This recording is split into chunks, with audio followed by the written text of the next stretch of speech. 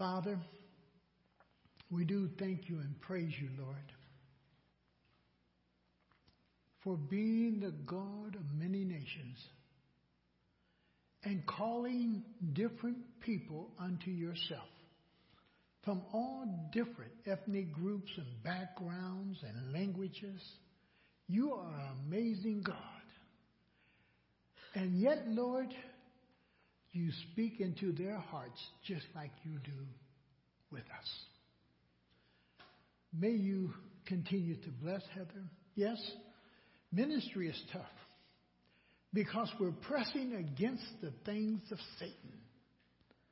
And yes, there's going to be those hard days. There's going to be those questionable times. But Lord, we're so thankful you tell us you've given us the victory. And Lord, with these young people and the young man who says you've called him to be a pastor, and he knows it, may you continue to equip him. May the young lady, she can't walk and she may not be able to do all the things that what we call a normal person, but Lord, you can use her. And she knows that much, that you want to use her. May you use her to the utmost. And those who are struggling in school, Lord, allow them to know that the struggle is good. Because in the struggle, there's growth. In the struggle, there's that real desire to know it. And yes, they may have to spend more time than others. But Lord, you bless. And Lord, for us this morning, Lord, as we take off running here, open your word to us. Let us have understanding of it. And let us grow in it. And we'll give you the praise in Jesus' name. Amen. Dorian, Walter, come on up here. Don't sit there, Dorian. Come on. Come on, Walter. How you doing, man? You doing good? In life, how do you measure yourself? Turn around, Dorian. That way. Look towards that wall. Who's taller? So I got him by that much? See, you're short. You're small. See? And you call yourself a man. You're not even as tall as me yet. One day. Turn around, Walter. Who's taller? Everything I said about you, I can now apply to who? Because of what? Someone is taller than me. And it's strange sometimes how we measure ourselves by ourselves, but when we do that, the Lord said we're not wise because we're always going to pick somebody that we're a little bit taller than.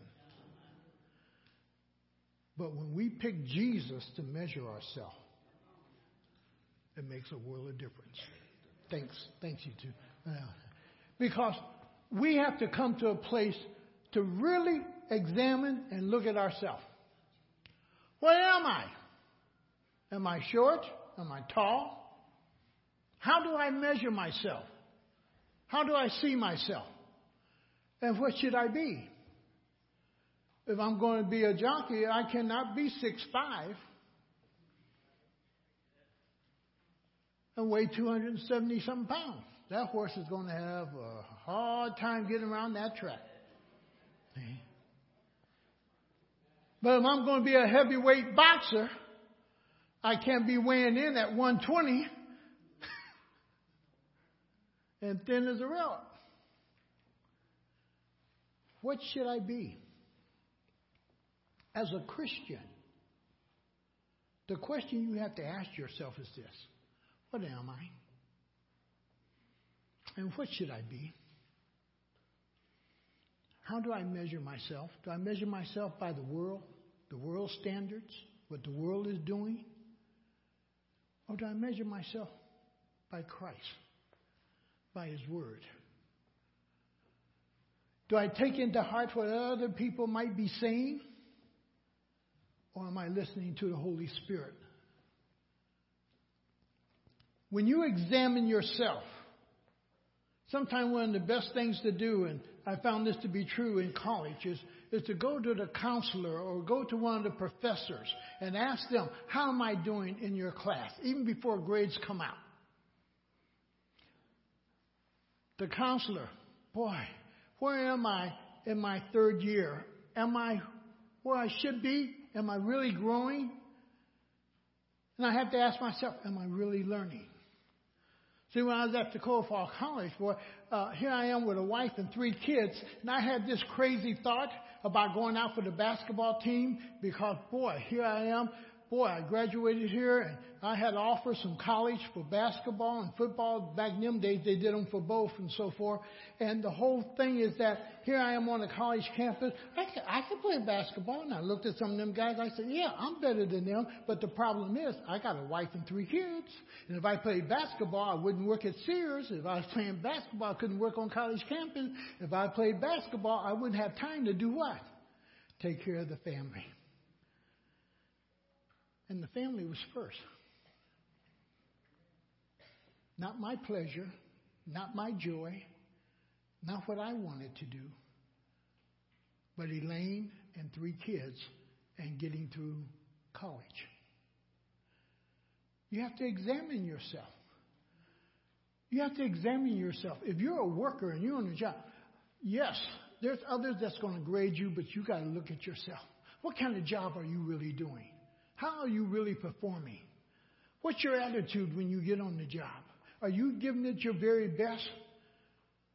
Or are you going there with the idea, I'm going to do as little as possible? Are you there with a mentality that you're going to make your company shine? You're going to produce the best product or the best part of that product that you can produce? See, the only one who can really do a real examination of you is you. Other people may think you're shining and you know you're not. Other people may say, well, you're doing well, but you know you could do better. The thing is, are you satisfied? Go to Lamentations with me for a moment and look what it says. And we're just going to jump through these pretty quick. Boy, I don't want to hold y'all till 2 o'clock. I know y'all won't stay that long. But don't laugh. Look what Lamentations 3:40 says. Let us examine our ways. Who else knows your ways? Who else knows your motives? Who else knows you and why you're doing what you're doing better than you yourself? He says, let us examine our ways. Then, not only look at your ways, you want to test them. Why are you going to test them? You want to know if your ways is of the world or of the Lord. Are your ways found in the Word of God or is your ways found in the wisdom of man? He says, put them to the test. Really look at yourself. Look at how you function. Look at how you do. Look how you discipline yourself. Look how you order your life. Really take a look at yourself. Look how you love your wife. Look how you love your children. Look how you work in your community. Look how what you do. And then why? Is it all for the glory of God or is it for self? He says, boy, examine your ways and then test them to see if they are of God or not, or they are of the world. And this last part says, let us return to the Lord. If you test them and find they're not found in the Word of God, if you test them and you understand they're not of the Spirit of God, if you test them and you understand they are worldly ways and worldly things that you're doing, he says simply this, let us return to the Lord. If you test yourself and you find out these things are not of the Lord, and how you're speaking, how you're acting, what you're doing, places you're going, they're not pleasing unto the Lord, he says then, let us return to the Lord. Let us return to the path of the Lord. But see, you're the one who got to examine yourself. When you're on vacation, every now and then, when you're driving on the highway, you check to make sure you're on the route that you need to be on. Every now and then, it's comfortable to see a sign that says Route 93, Route 78, Route 75. It's something comfortable when you're coming back home and you begin to pick up certain signs that says Akron, 60-something miles, or this so many miles away. Why? You know you're getting closer to your destination. He says, examine yourself. And then 2 Corinthians, New Testament says, examine yourself to see whether you are in the what? In the faith. Not that you're not in the faith, but he says, really look and see. See, other people can look at you, but you really know your heart, don't you? But understand this, your heart can deceive you. That's why you ask the Spirit of God to do what? Search your heart, examine your heart. But you need to start it. Because the Lord says, boy, if your heart condemns you, I'm greater than what? And if you recognize you're not right, God says, okay, now you correct it. I don't have to say anything. You do the correcting. Once you understand you're wrong, you make the correction in your life. Why? He's given you the ability to do that with the knowledge that he's given you of himself. That you begin to correct yourself. And guess what? A lot of Christians are not correcting themselves. You can see it in their life. And we're going to talk about why. And he says you examine yourself to see whether you are in the faith. If you're living out your faith, you look and see. If you're living to what God wants you to be, what God's expectations are for you, are you living that? He says, do you not realize that Christ Jesus is where at? In you. Do you really believe that? Or is it just a mental thing? Or is Christ really there? Is Christ really there? Is it just an ideal? Or is Christ really there? Is it just something you've been told? Or is Christ really there? And he says, unless, of course, you fail the test. Now, in 2 Timothy 1:11-12, he says, and of this gospel I was appointed a herald and an apostle and a teacher. And that is why I'm suffering as I am. Yet I am not ashamed, because I know whom I have believed. What has Paul just did there? He examined himself. He took a look at himself. Why? Because of the things he was suffering. Because of the things he was suffering in life and the things he said, that is why I'm suffering. I'm suffering because, one, I'm a teacher. I'm suffering because I'm a teacher.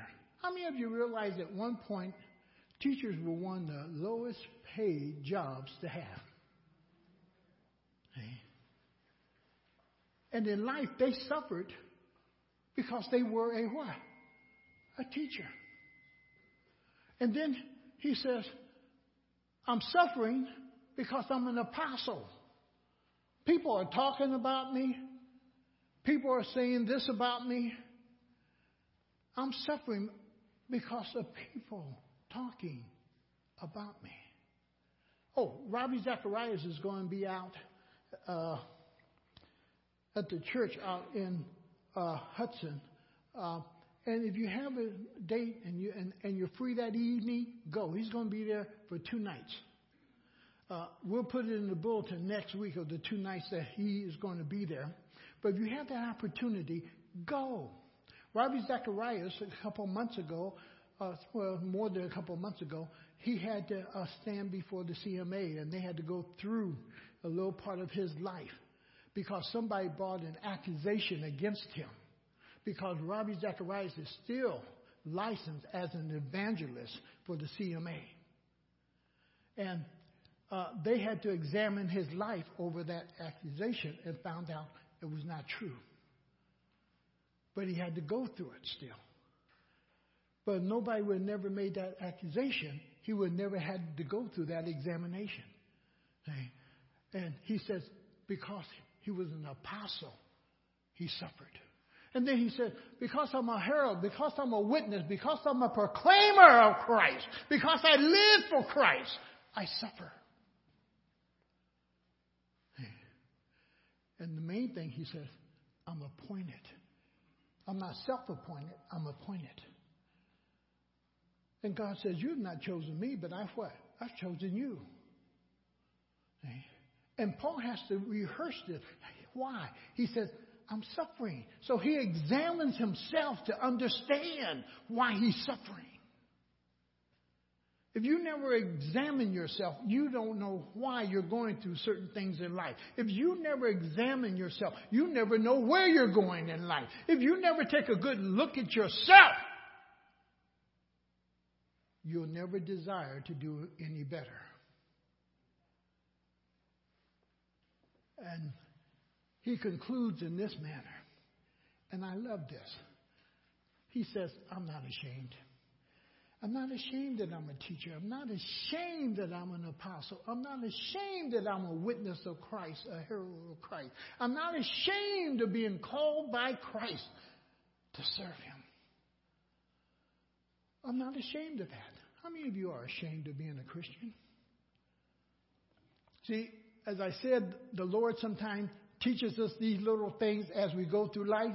We was coming out of the hospital from visiting Tyler, and Elaine, we're both walking, and we're coming down the elevator with this young lady, and she's telling us about her husband and what he's going through and what she's going through, how far she got to drive to come up to see him, and this and that. And as we was going out, Elaine asked her, you want us to just stop a moment and pray for you?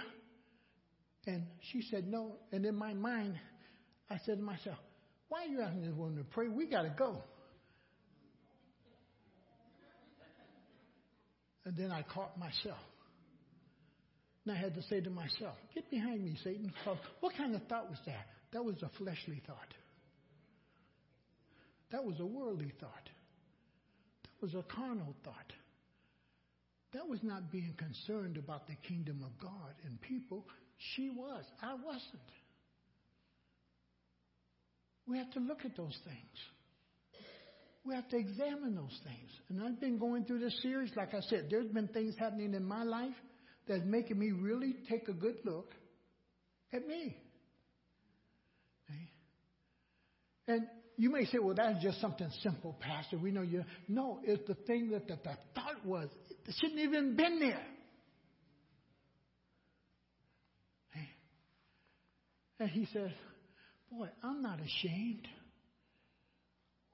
For a moment, was I going to be ashamed to stand out there in front of the hospital and pray with this lady? I'm not ashamed. And he says, because all these things right here, he says, I know whom I have believed. How many of you know who you believe in? You really know that you believe in the Lord Jesus Christ. You've really anchored yourself in the Lord. You really know that you're in Christ and Christ is in you. You really know that Christ is your hope of glory. You really know He's your eternal life. You really know He's the bread of life. You really know He is the one that quenches your thirst. You know that He's anchored you and you're not tossed to and fro with every wind of God. You know who you believe in. And that's what Paul concludes here. I know whom I have believed. But look what else he says. I'm also convinced. Nobody's going to sway me. Nobody's going to move me. I'm convinced about who Jesus Christ is and where I stand with Him. I'm convinced in it. Remember in Sunday school somebody said, they asked the person, are you born again? And they said no, but yet they read the Bible, they do this, they do that. That's a person who not only reads the Bible, they're reading other material also, and they're being tossed. They don't know where to anchor themselves. They don't know what their foundation really is. There's somebody still on the search. They're on the prowl to try to discover God or how much God. Is God this? Is God that? Is God this one? Is God that one? So they haven't made a commitment anywhere. You can be dating one young lady, but if you're dating 3 other young ladies, you haven't decided on which one you really love yet.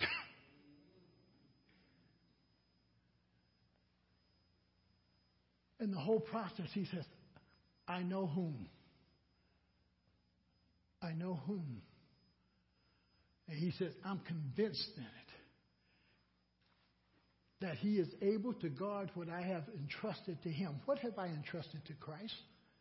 All that I am, I have put into his hands. All that I am and all that I'm going to be, I have put into his hands. I may not understand my present position, as the young lady says. I don't know why God is doing this. I don't understand why I'm going. But yet I know this. I'm in him and he's in me. And I know he has a perfect plan for my life. I know that. Now, you have to determine where you are on the growth scale. You have to do it. Remember, you used to go in the doctor, and one of the things the doctor used to do is have you stand back up against the thing and then put that thing on your head.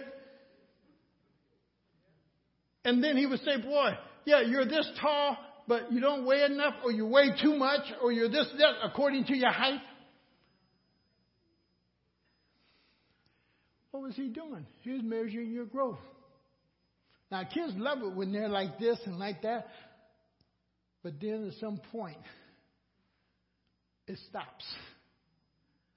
And as Elaine told me not too long, she said, I'm shrinking. Yeah, the cushions in your joints, they're kind of compressing.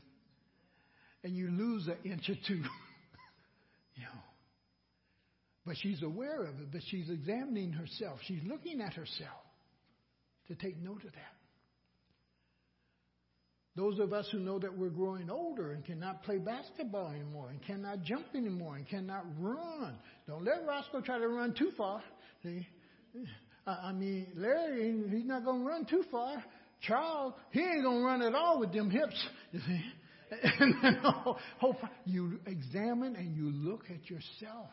And you know yourself. You know your limitations. You know your abilities. You know what all you can do. And you finally say to yourself, I can do all things through Christ who strengthens me. But yet I also know there's some things this body is not healthy for. Though I have the freedom and the liberty, it doesn't profit me to go out and play basketball because of what happened last time I was on a cane. So I know some things I have to somewhat give up on just because of age. But that's evaluating self. That's looking at self. You have to determine where you are on the growth chart. You have to do that. Are you a Christian living out life in the flesh?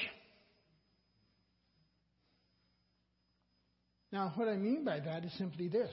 You've accepted Christ, but you have no growth. You accepted Christ, but you have no Bible study, nobody disciples, nobody's talking to you really about the Lord. And in reality, now that you know that you're saved and that's all that you know, you don't care about nothing else. One author writes in his book simply this, cheap grace. There's a lot of people that believe in cheap grace. That they're saved and that's all they really desire. That's all they really want. And then they live their life as though they're not saved. Those are the ones that I think in Corinthians 3 it said, you escape only by fire. You have no rewards. You have nothing. You're just saved. Are you a Christian living life in the flesh? What you do is live that way. Secondly, are you a Christian who is living in carnality? The difference between flesh and carnality, though carnality goes back to flesh, And flesh really only means meat. So when a lion looks at you, you're just a hunk of meat. When a crocodile or a gator look at you, you're just a piece of meat. For a lot of wild animals, you're just a piece of meat. They don't see you as a human being. They see you as meat. And that's what the word really just goes right back to, is just flesh, meat, that which covers the bone area and so forth. Meat. Carnality, you see it when you really study Corinthians, is not fleshly, is not without knowledge. Fleshly is without knowledge. You don't have any knowledge of the Lord at all, any spiritual desire to even grow in the Lord. And that's why the Lord tells us in John 6, the whole process is that, boy, the flesh profits nothing. Why? God can't be glorified through your flesh, in a sense.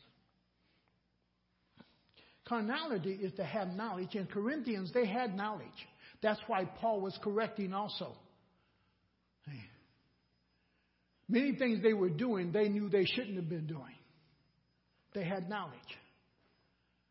Carnality is when you have knowledge, but you choose to live fleshly. Carnality is when you know to do right, but you choose not to do it. Carnality is to look in the mirror and see that something's wrong, and you don't correct it. Carnality is when you're not willing to really hear God's word and participate in it and allow it to really become part of your life. Are you a Christian designed to live out your Christian life as a babe in Christ? Some men, Elaine and I was out to dinner the other day, and a couple was sitting across from us, and quite naturally, they were not married. We just eavesdrop on their conversation and so forth. And when they got up, the young man somehow bumped into the young lady sitting with him and so forth, and her glasses fell off, and he reached down, he got them, gave them back to her. He said, "Boy, sir, you just don't know how much them glasses cost." I said, "Whatever they cost, she knows this. You're good for it." And then as she walked away, he kind of leaned over to me and he said, "I paid for them anyhow." You know. And Elaine simply said, after they went off a little bit, Elaine said, "I wouldn't spend a minute with him. He need to grow up." You know. And just looking the way he was dressed, and he had to be a man in his 40s, but he's still living as a teenager. His mentality was a teenager. Everything about him was something different than being a mature man. His attitude, the manner in which he represented himself, showed himself, everything said, boy, he was still this babe. And how many grown men do you see pout? How many young men do you really see pout and cry because they don't get it their way? Get mad over the simplest things, and they play the quiet game. And sometimes Elaine got to shake me. "Oh, you're not talking to me because I said," or, and she makes me grow up again. Hey. And that whole process is that we will fall back into our babiness. Hey. It's something, I have a habit with my granddaughter, 26 years old, and want to put this thumb in her mouth. "You 26, that's what a baby do." It's time to break that habit, isn't it? And there are some habits for Christians that need to be broken because they're more like babies rather than the mature Christian. and we don't grow. Where are you? Are you living in the flesh? Are you living in carnality? Or are you living in your babyhood and you're staying as a baby? Yeah. And then the last one, are you maturing and growing in Christ? Do you sense yourself maturing? Do you sense yourself growing? Do you sense yourself moving ahead? Do you sense yourself gaining knowledge that you didn't have before? Do you sense yourself being challenged by the Word, by the Holy Spirit? Do you sense yourself saying, I got to get better at this. I got to do more of this. I got to get out here and witness more. I got to get out here and share my faith more. I got to spend more time in prayer. I got to get more time into the Word of God. Are you examining yourself to really see how mature you are? See, a lot of folks think they're adults, and they're adults by age, but in reality, they're not adults because they will not, catch this now, take on adult responsibility. You may be an adult by age, but you're not taking on the adult responsibility. A lot of children want to be at home. Remember that 30-something-year-old man who had to go to court with his mom and dad because they're trying to put him out of their house? I hope the Lord never have me where I have to find somebody 30-something years old to get out my home because I'll be in jail. And they wind up in court of the parents trying to get their son out of their home. The young man never what? Grew up.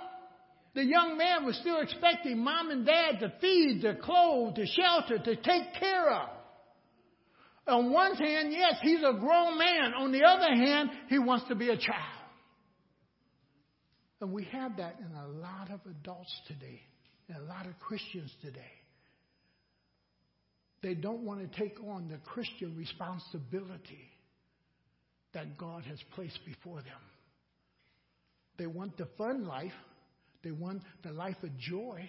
They want to have peace. And yes, anything they ask for, they want God to give them. But they don't want the responsibility that God lays upon them. To be who they are supposed to be. To be a responsible Christian, to be a growing Christian, to be a mature Christian. And saying, Lord, what is it that you would have me to do today? Lord, who do you want me to speak to today? More about other folks than about who? Self. When you're stuck on self, you're like the child who won't let anybody else play with their toys. But when you mature, you give your toys away. You give them away. In Luke 18:14, he says, no growth. They do not mature. And it's in the parable of the sower. But he gives us certain things that come into our life that somehow snap away this growth from us. It somehow demands our attention. And that we find ourselves caught in those things.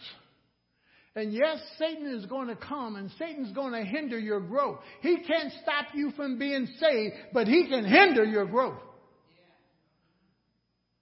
Because of what your attitudes are and what you really care for and what you're really running after and what you really want out of life.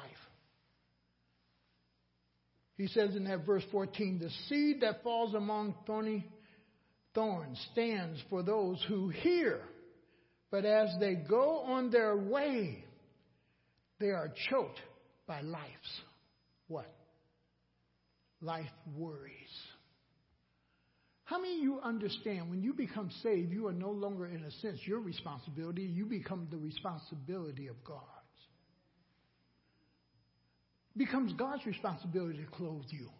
It becomes God's responsibility to feed you. It becomes God's responsibility to provide for you. Now, that doesn't mean you don't work, because if you don't work, you don't eat. But God brings about the opportunities. God opens the doors. God makes it possible. But you have to be willing to do it. For where there's a willing mind, it says it's acceptable unto God. And he says, boy, you get all caught up with the worries of life. Then the next thing is riches. We get involved in running after riches. The moment you accept Christ, you are rich. Now you need to start learning how God handles his finances and how he's going to handle his finances through you. And everything that you have is what John says. A man receives nothing unless God gives it to him from above. And then you begin to really say, Lord, thank you for that gift.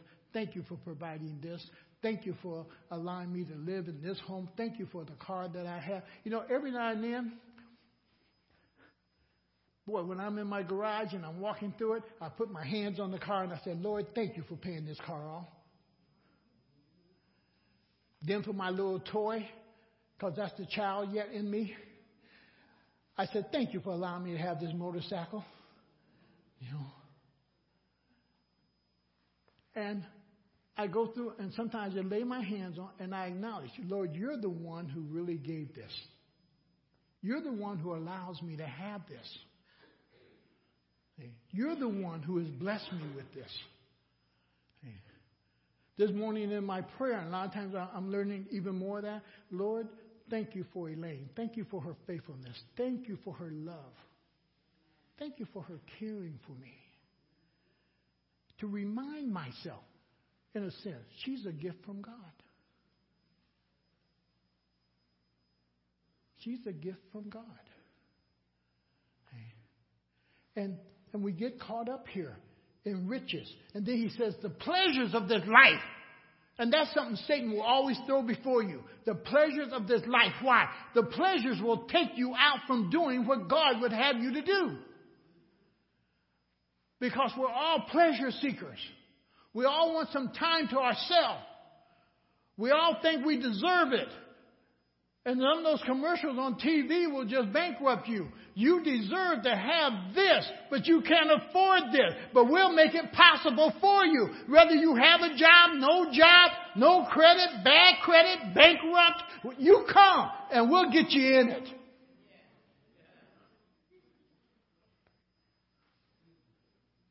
And the only thing we're looking at is our pleasure. Not if I can afford it or not. Not if what it's going to do to me if I go out and do this.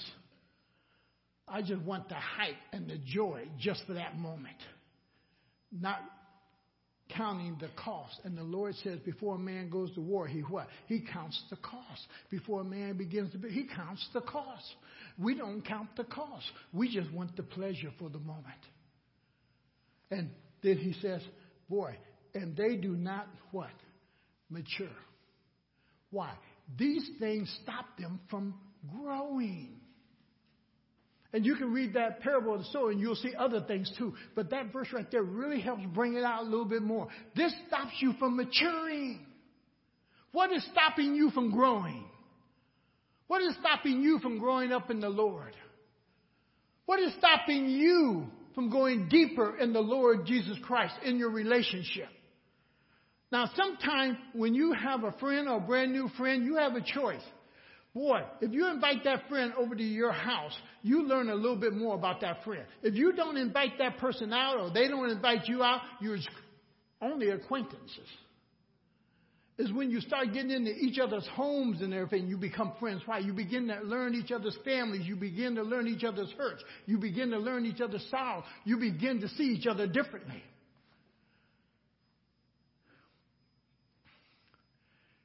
In Hebrews 12, 1 and 2, he says, throw off every weight, everything that hurts you in your growth. You got to get rid of it. And then in Colossians 3, 5 and 9, he says, rid yourself. You constantly have to begin to say to yourself what you're going to put off. But God, when you put something off, God has something for you to put on. And you're the one who has to examine yourself and ask yourself, what do you need to put off? What do you need to rid? What is it that you need to stop doing and then start doing? And he says, you need to rid yourself of these things.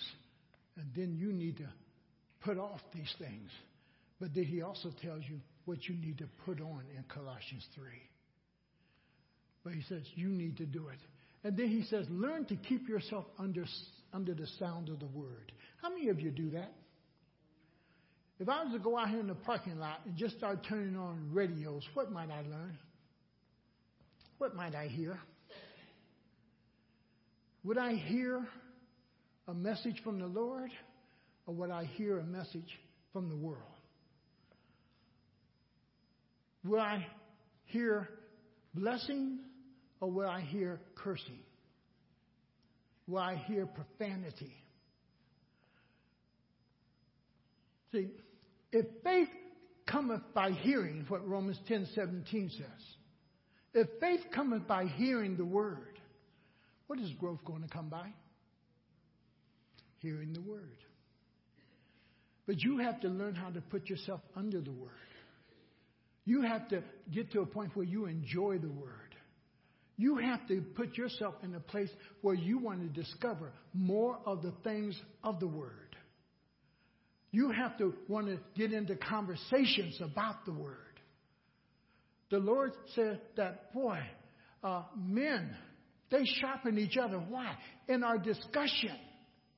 I was sharing with Roscoe and Larry. I said, sometime this week we're going to go out to breakfast again. I got to fit it in. I said, we're going to do it because at our last breakfast, we sat down and we examined each other and we asked this question. How are you growing? What are you doing to grow? Because, see, if you're not asking those questions, if you're not looking at yourself, how can you look at others? Because you first need to pull the beam out of whose eye? Out of your own eye, before you try to get something out of somebody else's eye. And we need to look at each other. We need to hold each other accountable. We need to challenge each other in our growth. And we need to ask that question. Where are you right now in Christ? Hey, that's an important question. And he says you have to learn to keep yourself under the sound of the word. That when you're writing, are you listening to God's word? I'm not saying you have to do it all the time. There's times I love on the highway, I'll put on 60 music or 70 music or 80 music. And I love country western music. That might be strange for a black man that I love country western, but I do because I like the stories that are told in it, you know. And I have to watch myself because I get to riding with the... Boy, I keep hitting that gas pedal and forget I'm hitting the gas pedal.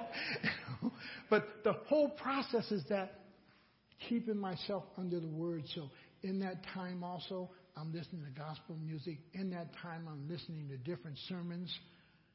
Boy, you got to keep pouring it on yourself. Hey, now, come on here. The flesh, John 6:63. Give me 5 more minutes. In flesh, 6:63. It profits nothing. Simply stated, it is meat.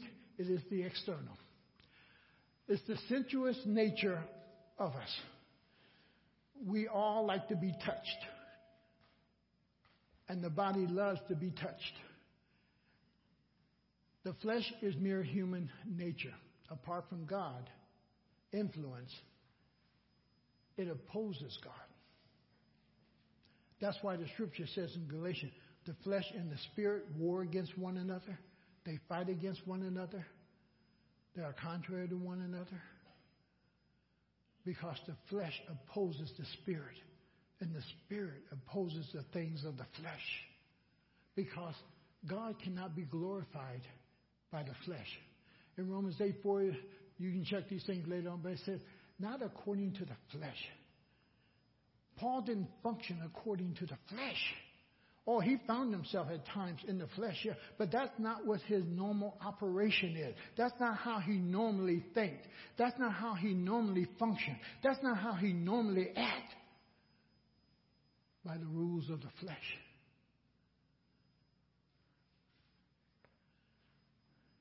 In Romans 8:8, the flesh can't please God.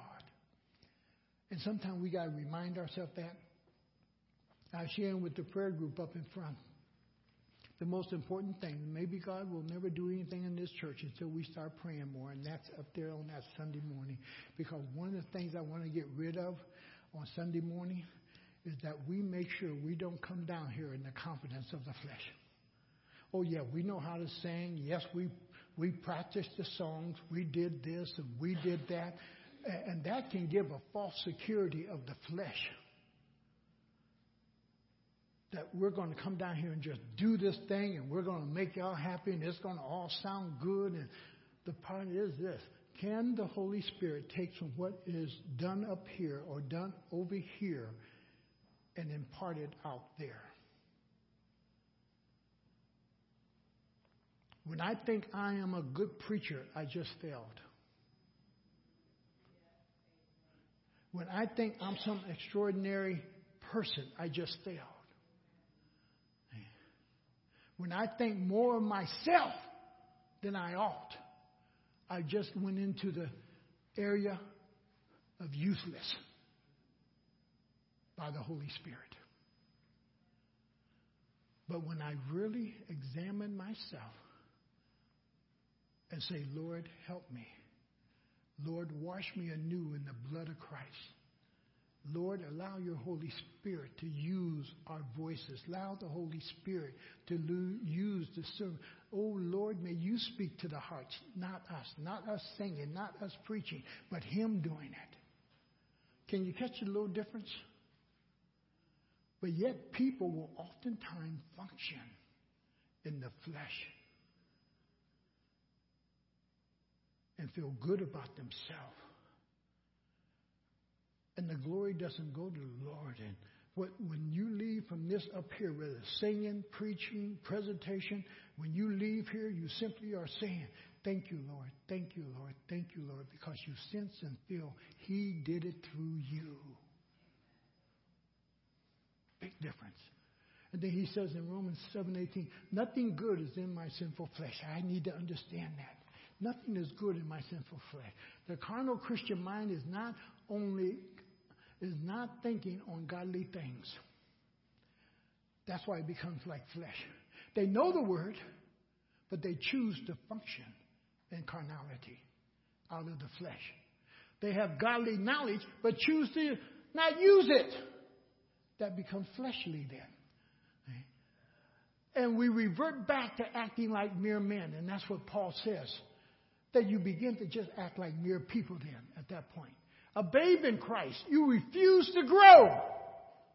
And we see that constantly in our culture with women and men. Like one older woman said, that girl should know she shouldn't be dressed like that. Problem is, she hadn't been taught. Just because you're an adult doesn't mean that you know. Without the teaching and the understanding. And the same thing for a man. Like James says, it takes a man to talk to a man. It takes a man to teach a man. It takes somebody else. If you're a child as a woman or a man, you can't really teach that other person. That's why the Lord says when he says in Peter, the older women should teach the younger women, but he's expecting the older women to have what? Matured. And now they're going to pass on knowledge. But that carnal mind, boy, it gets stuck. And it's not on the things of God. They have a godly knowledge, but choose not to use it. And revert back to acting like mere men in the flesh. It's not that they don't know, but it's your choice. How are you going to act? How are you going to function? The babe in Christ, you just refuse to grow. I'm not going to grow. You choose to stay a babe, a teenager. You don't want adulthood. You want adulthood only when you want to do what you want to do. But you don't want adulthood with responsibilities. You want adulthood with absolute freedom. And that is nothing but destruction. Paul simply says, boy, when I was a child, I acted what? Yeah. Don't expect a child to act like an adult. And sometimes it just frustrates me to see adults, parents, trying to tell a child to act like an adult when they hadn't even got to that threshold to cross over that little point of learning. Sometimes you shouldn't ask the child, well, what do you want? They hadn't really learned what's good for them. It's amazing how sometimes kids put stuff on their plate and don't even eat it, and parents won't fix it, knowing their child and what their child eats is more than important than that, what's good for their child. You take a child to a clothes rack and say, pick out what you like. And the child picks some $1,400 tennis shoes. No, you can't have them, but who said pick out what you like? The whole process. Paul says, I put away childish things. How many of you have put away childish things? How many of you have really accepted your adulthood? How many of you have accepted where you are in life right now as a responsible adult Christian? And you're living it. But you still want to play. You still want to do this. You still want to do that. And don't misunderstand me. Me and Roscoe and some of the other guys, when we get on our bikes and we ride, we have opportunity to witness. We have opportunity to share with other people. It's amazing how God opens up doors. But we're enjoying ourselves too. And that's that little child in us sometimes. But we never forget what our real responsibility is. We never lose our way back home. We know where home is. See? Sometimes, boy, we joke with each other. Yeah, our wife won't ride with us, but one day we're going to have a young lady with long hair. We're going to be going about 75, 80, and that hair going to be blowing in the wind. You know what Proverbs say that is? Foolish talk. Just foolish talk. Because we know where home is. See? And then Peter says, add to your faith. That's a struggle for us. What are you adding to your faith? And he lists a bunch of things there in 2 Peter 1. He says, now add these things to your faith. We may come back to that next week just to look at it a little bit more. Because he says, add these things. Now that's something you what? You have to do. God's not going to do it. You have to desire it. You have to want to do it. You have to put these things in your life. These are things you have to do. They're just not going to drop down from heaven into you. No, you got to start practicing them. You got to start living them out. You got to start seeing them happen in your life. And he says, add to your faith. You're more than just a babe. You're more than just an infant. You're more than just being saved. Grow now. Mature. In 1 Corinthians, we'll come back to this next week too. In Corinthians 2, he said, there's a message of wisdom among the mature. When you're talking with mature Christians, there's things you can talk about that you cannot talk to those who are fleshly and that are babes. And Paul brings it out. Yes, there was a time in 1 Corinthians, he simply says, boy, in that 3:1, he says, boy, I could not talk to you as spiritual, but as carnal. What is he saying? This message here, the message of wisdom among the mature, I can't talk these things with you. They're way above your head. They're not there yet. That's like trying to teach calculus to a third grader. It's not going to work. And the whole process, he is saying, boy, that message of wisdom among the mature, there's a much deeper message to learn about Jesus Christ. The question is, do you want to learn it? Do you want to know it? Do you want to experience it?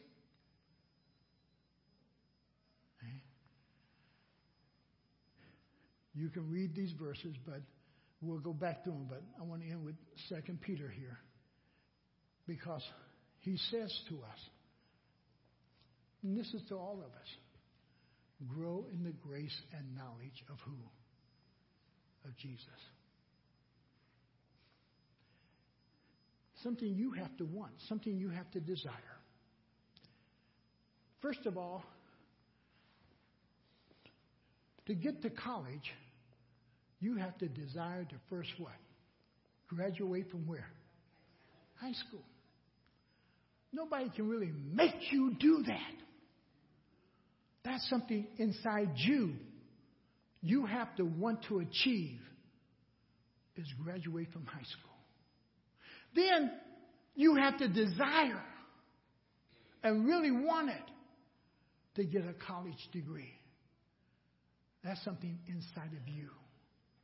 Then after you get that BS or BA and you want more knowledge, now you're the one who got to really determine, do you want to go after your master? And then later, do you want to go after your doctorate? But that has to be inside of who? You. How many of you want to move from the flesh to a mature Christian?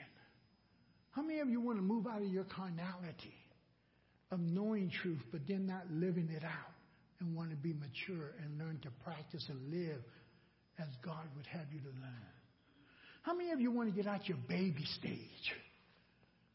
Out of your stage of being tossed to and fro and hearing this and hearing that and don't know how to chew on good solid meat?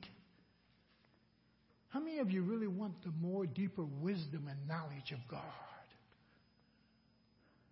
How many of you? And let me share this with you. None of us will totally be fully mature until